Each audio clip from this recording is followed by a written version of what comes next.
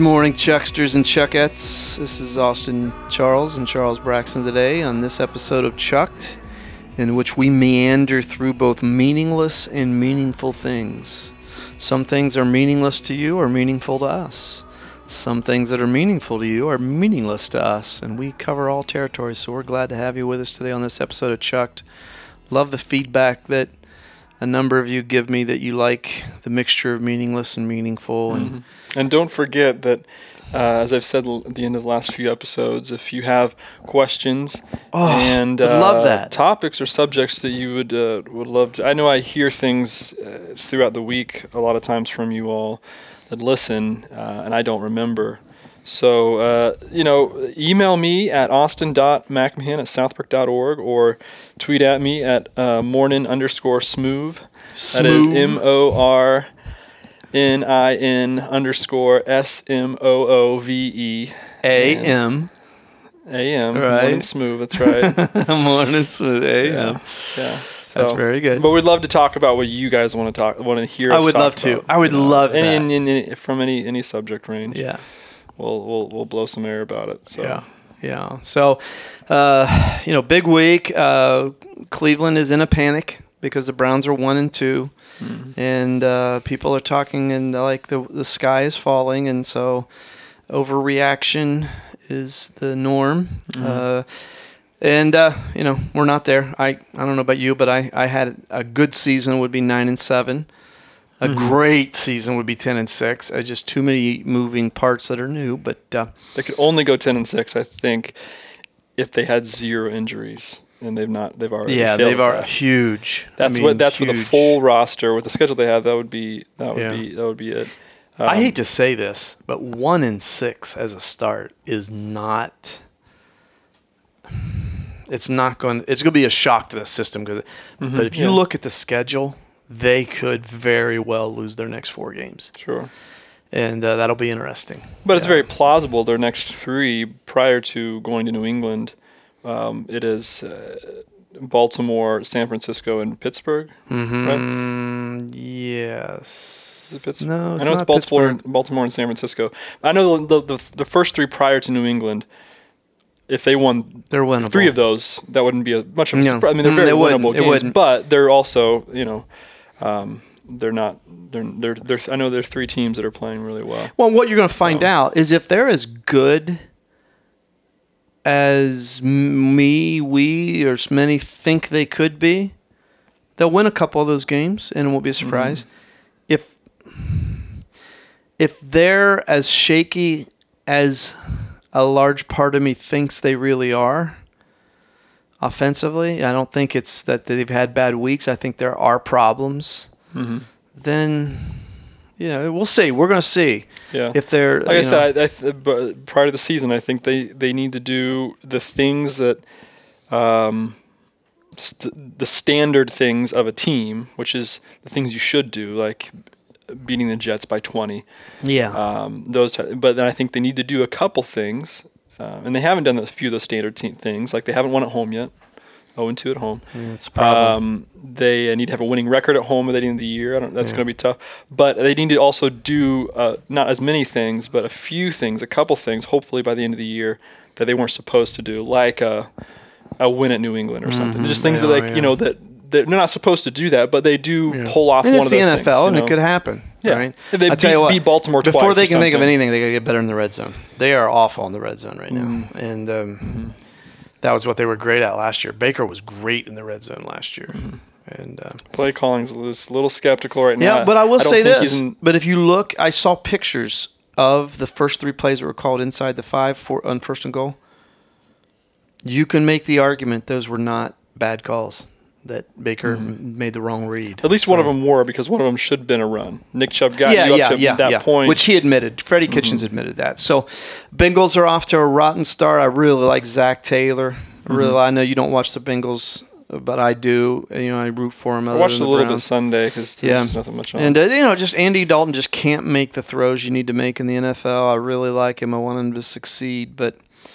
they're going to struggle. They are. They're going to struggle. I think they could beat the Browns right now. I do. I think that you could make an argument they're actually as good as the Browns right now, but in the long run, I don't know. So NFL's off to start. It's fun to have football back. I will say about the Browns, I think one thing that came to mind after talking about expectations, being inspired from the Browns, talking about expectations last week, I think one thing that's a good, healthy reminder about expectations that crossed my mind was just thinking, like, imagine if all the talk from the organization and the team coming into this year was, if we go 8-8, we're feeling pretty good. I mean, like, you can't really. There's a limit to how realistic you can talk outside of your inner inner culture and team. But to the outside, I mean, you, especially in something like that, you have to be brash to think. As a fan, can you imagine Odell Beckham saying, "Yeah, this is not the best team I've ever been on, and we're probably going to go 7-9." I would lower your expectations. This is, we're years. Yeah, you wouldn't like that. You can't do that. So, that I think that's kind of just a cap last week in my thought there with the Browns. I'm glad that they've thought so. They've put expectations on them. Yeah, as a fan, as a fan. In the NFL, a team can turn it around quick, so it's not unrealistic to have expectations. Mm-hmm. It's easy to, at the beginning of the year, it's easy to pick the Patriots. There's no going out on a limb to pick the Patriots to win the East, the AFC East, right? Mm-hmm. So you have to make some picks that are, I think this is the turnaround team. I think, it's pretty logical to say the Browns look like they're trending upward, and still too early to tell. So tee us up on today's topic and take us away. Well, we haven't discussed you mentioned some of it last week. The world seems to be falling apart in a lot of ways. You follow it more closely than I do, but I don't even know where to begin with impeachment of Trump. With certainly there's just there's a consistent energy that is running through all of society with 2020 coming up. But with the climate change, the poor little 16-year-old freaking out activist, yeah. What's been going on with all that with you? How do you feel about the state of things? I'm not by no means call myself even an amateur historian, but I read history all the time, right? So, actually, the fact that I'm reading Walt Disney's biography today is a little bit of an aberration from history, but it is also an inclusion into mid 20th century American history, or from the 20s to 1966 when he passed. So I read it, and there's nothing new under the sun with the sky is falling. We want to impeach the president. The world is falling apart. This is nothing new. I mean, we just didn't have the accelerator of social media in 1810 like we have now. And I don't want to pass off that these aren't critical times. I was 8 years old in 1968 and 69. I don't know if it's because I was that young, but man, you want to talk about things falling apart. Whew. I mean, everything nailed down was coming loose. We made it through. Yeah, there seemed to be a greater unknown then, like as opposed to now. There's a greater ability to forecast at least the next 10 years right now than there was then.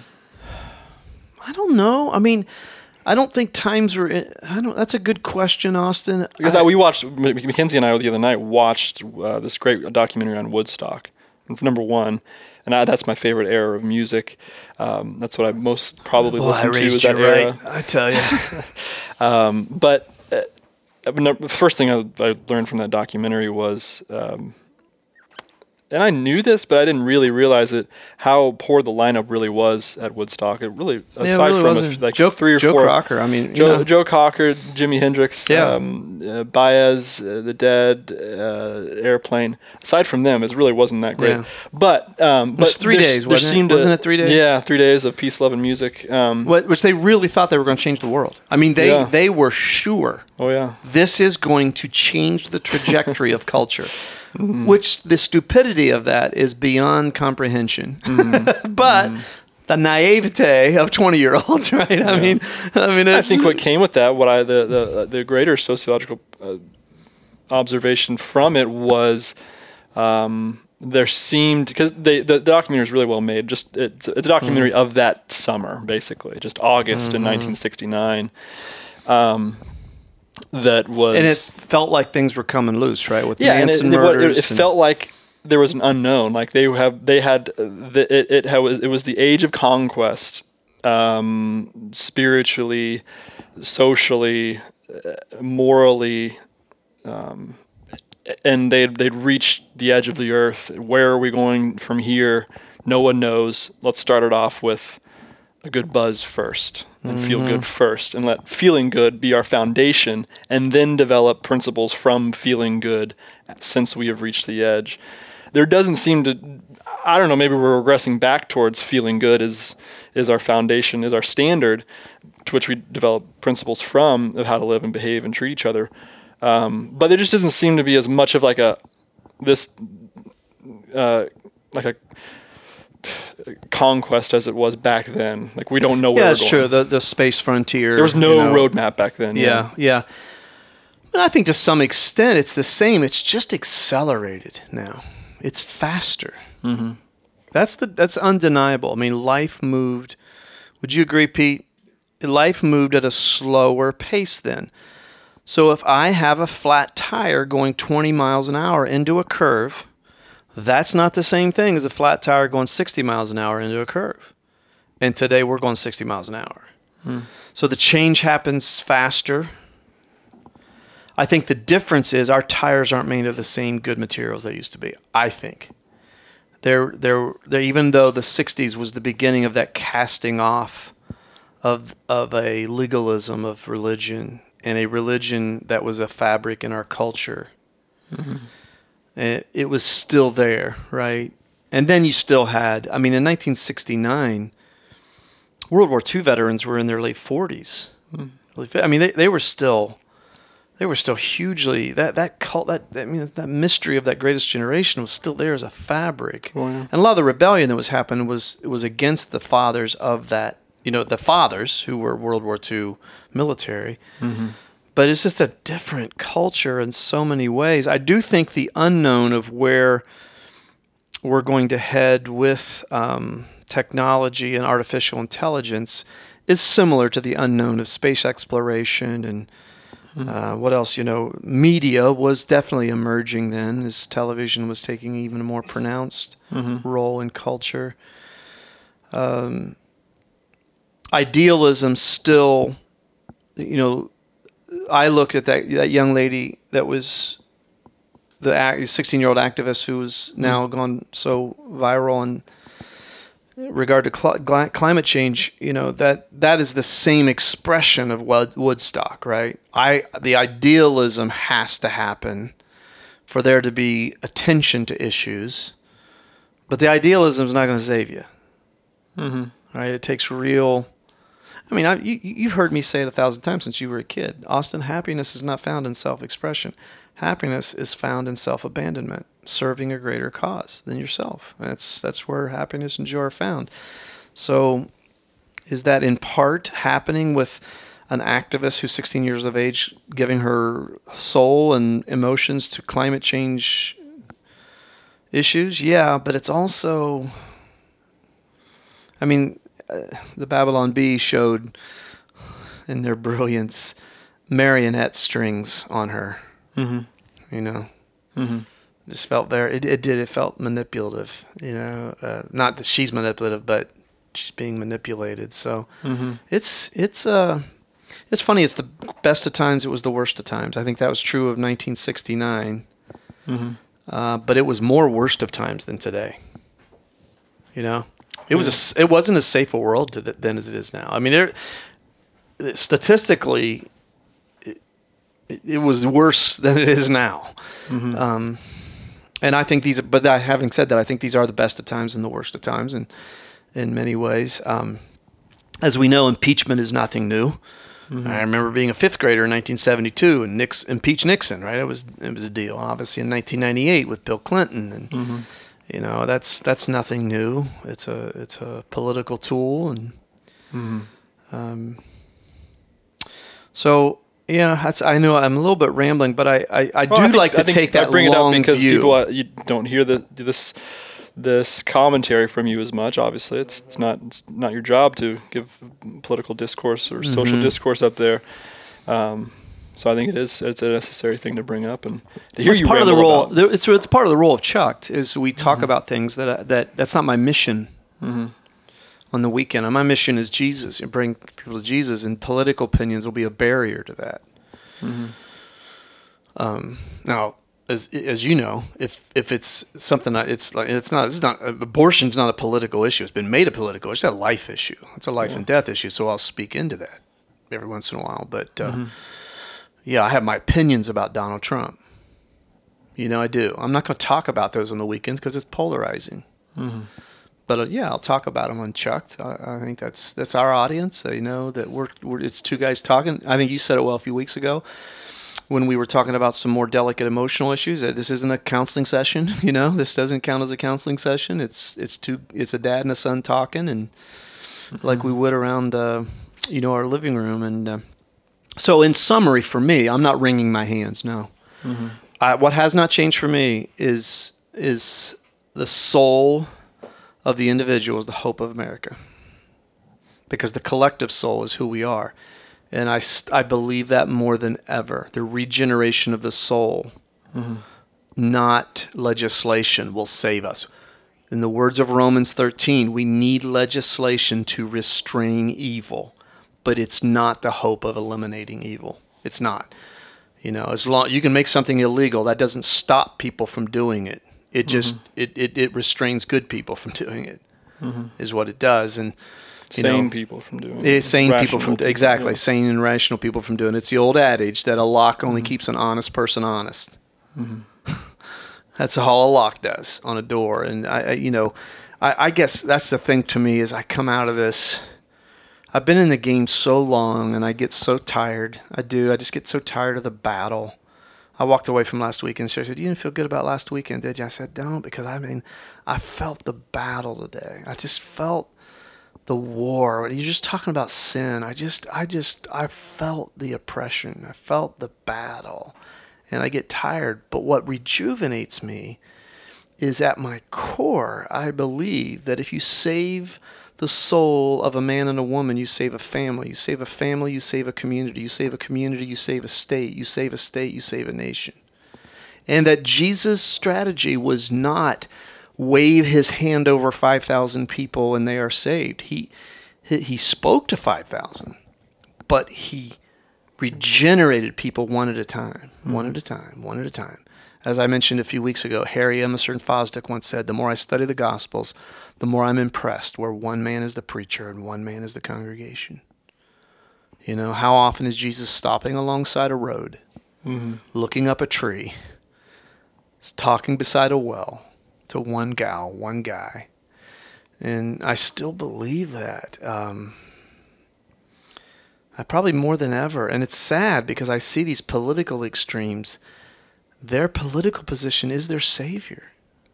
It's a religious fervor because it is to reject my ideology is to reject my God, my hope of national salvation. And it was never meant to be that way. A bibliocentric view of government is it's not your savior. It's not even designed by God, delegated to meet needs. It's meant to restrain evil and to provide structure. So that compassion, a temporal justice, that's it. And it's a delegation of that ultimate justice for a temporal purpose. And the hope of the world is the yeast of the church being in the dough of society and creating generosity and create, if churches did what we're supposed to do, there would be no welfare system, for example, right? We would eliminate that. Not government save us. I think one of the saddest things after the Oregon shootings is a zillion people downtown looking at Mike DeWine saying, "Do something, do so." Like we're helpless unless you do something. We're helpless. Oh no, that's not government by the people. I mean, we are in charge. We should be. But it's funny. When you start meandering into these kind of things, was Jesus more conservative than liberal? He was above that, right? Mm-hmm. So if you're a liberal, you tend to think of Jesus as more of a liberal. If you're conservative, you tend to see Jesus more conservative. You have to remember, Jesus was, my kingdom is not of this world. It transcends those divisive lines. Mm-hmm. And that's why, like, for example, it's unfortunate that climate change has turned into a political football. I want to take care. I recycle. I as soon as I can get an electric car, I will. Because you know what? As a Christ follower, I'm a steward of this world. It's unfortunate that it's like, well, that's left leaning to recycle. Well, it's not. It's taking care of the world. If I can help, I'm going to do it. Mm-hmm. It's not a political issue to me. It's just a common sense issue. And what happens when it gets brought down to that level is then we're not seeing things from a kingdom perspective, which transcends all that. Mm-hmm. Mm-hmm. So that's my rambling on that. I'm not wringing my hands. I really do take the long view of almost 200 and we're going on 240 years as a nation. Take the long view. This is not the first rodeo. Mm-hmm. that we've been on. And I think our democracy will outlast this. I do. Will it stand forever? No. Mm-hmm. And democracy is the worst kind of government, but it is better than all the other kinds of government. It is, that's right. That Churchill has said that. Yeah, it is. That's exactly right.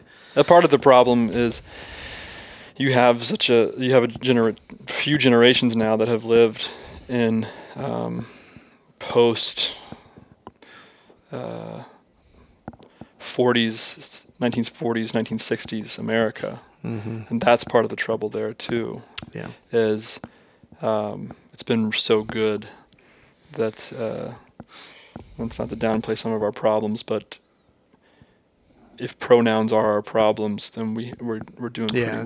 That's we're right. doing pretty well. When you see that what a government and what a nation is capable of in Stalin, Mussolini, Mao, Hitler, what I think it's real tyranny is. Yeah, I do. I think it's a social indicator of how good we have it, and it doesn't mean that these issues aren't real in individuals' lives. And I would say there's such a huge foundation to your perspective that people should hear and hear for their children's sake, is that you have this perspective not as a perspective of one who thinks of lofty things and is therefore above these temporal things, not as one who evades the question by saying God's God, but as one who is very involved, as you said, throughout your life, and has been engaged with thinking through history and not forgetting how bad it can be, mm-hmm. and how maybe that it at the worst makes just today in this time what we're going through more survivable and not so apocalyptic like it seems to be. Some kids that are afraid every day they're going to die because of the fear imposed on them by climate change or whatnot. I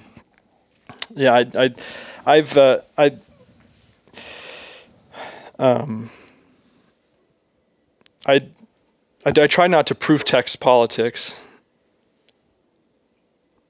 but I also try to understand that Jesus died because of potentially one of the most significant reasons Jesus died is because of his status as a political figure. No, there's no question. He died at the hands of Pontius Pilate. A usurper of Roman authority, yeah. Mm-hmm. Mm-hmm. And that is not just biblical, that is extra biblical. And you would have to have such a following to even for a Jew to have an engagement with Pontius Pilate. That alone says there were thousands upon thousands of people that were ready to upset the Pax Romana, and so he did engage, but he wasn't a political figure that then had ideologies of his own on top of that. He had his ideologies that reckoned with that which was wrong about the current state of things. Because he had ultimate justice and truth, and that to me is that as you're saying, that gazing upon eternity. And I would agree with you especially in the Did you see the Union Seminary the confessing to plants thing? You haven't seen it? We'll have to talk about that later. I can't bring up the whole thing of it now, but this very progressive seminary in New York had this exercise where they had their chapel. They brought in a bunch of plants and they confessed their sins to Mother Nature, to these plants, and and it was some really good articles. Worshiping created things. Yeah, Mother Nature as opposed to sister nature with the same creator. So the progressive Christianity in anything too far left or too far right, politically and socially, the religiosity of it, and the how the messianic role it plays, and so. I've been thinking a lot about, as we talked about last time, I have long thoughts, and I will chew on something in the back of my mind for a long period of time, and because of one of the best books I've ever read, not just for theological reasons, but for even spiritual growth reasons and formation reasons, is Haley Gordon Jacobs' Conformed to the Image of the Son. I can't. It's just unbelievable. But it's got me thinking so much of glory for like 6 months now, and what glorification is, what Romans 8 is, 5 through 8, and chapters 5 through 8. And so it really gave me this image for what would be my novel, thinking it through. I would love to write it. I would at first thought of it as I would love for Wendell Berry to write it because of his knowledge of agriculture that I don't have as an agrarian. I'm not a farmer like he is in Kentucky, so it would take a great deal of agricultural knowledge paired with theological knowledge, and there would be no one better than Wendell Berry to do that. I would recommend his book Jayber Crow if you're looking for a good read that is along those lines. Anyway, my idea is this book called Glory Baby Glory, and there is a plantation in the South by a cruel and oppressive landowner with slaves, pre-Civil War, and there's a lot of complexities within it all that I'm trying to think through and work through, but ultimately it is a new landowner comes and purchases the land, and he seems very harsh and he seems very cruel. But as time goes on, the slave family, which is the real protagonist of the first half of the book, not the latter half, but the first half, views this new owner who has purchased this land from this terrible, tyrannical owner who is oppressive and bigoted and all sorts of malicious abuse to the men and women. This new owner comes and he takes the land and he takes it somewhat like crudely from the old owner, some pretty harshly from the old owner, really does one on him. And so they see this new owner as maybe even worse than the one before because of just how he exercises such power through acquiring the land. That turns out was his generations and his family's generations ago. So he had somewhat justice of taking back the land. But it was tough how he came about it. As time goes on, the new landowner, an owner of the slaves, starts working in the land with them.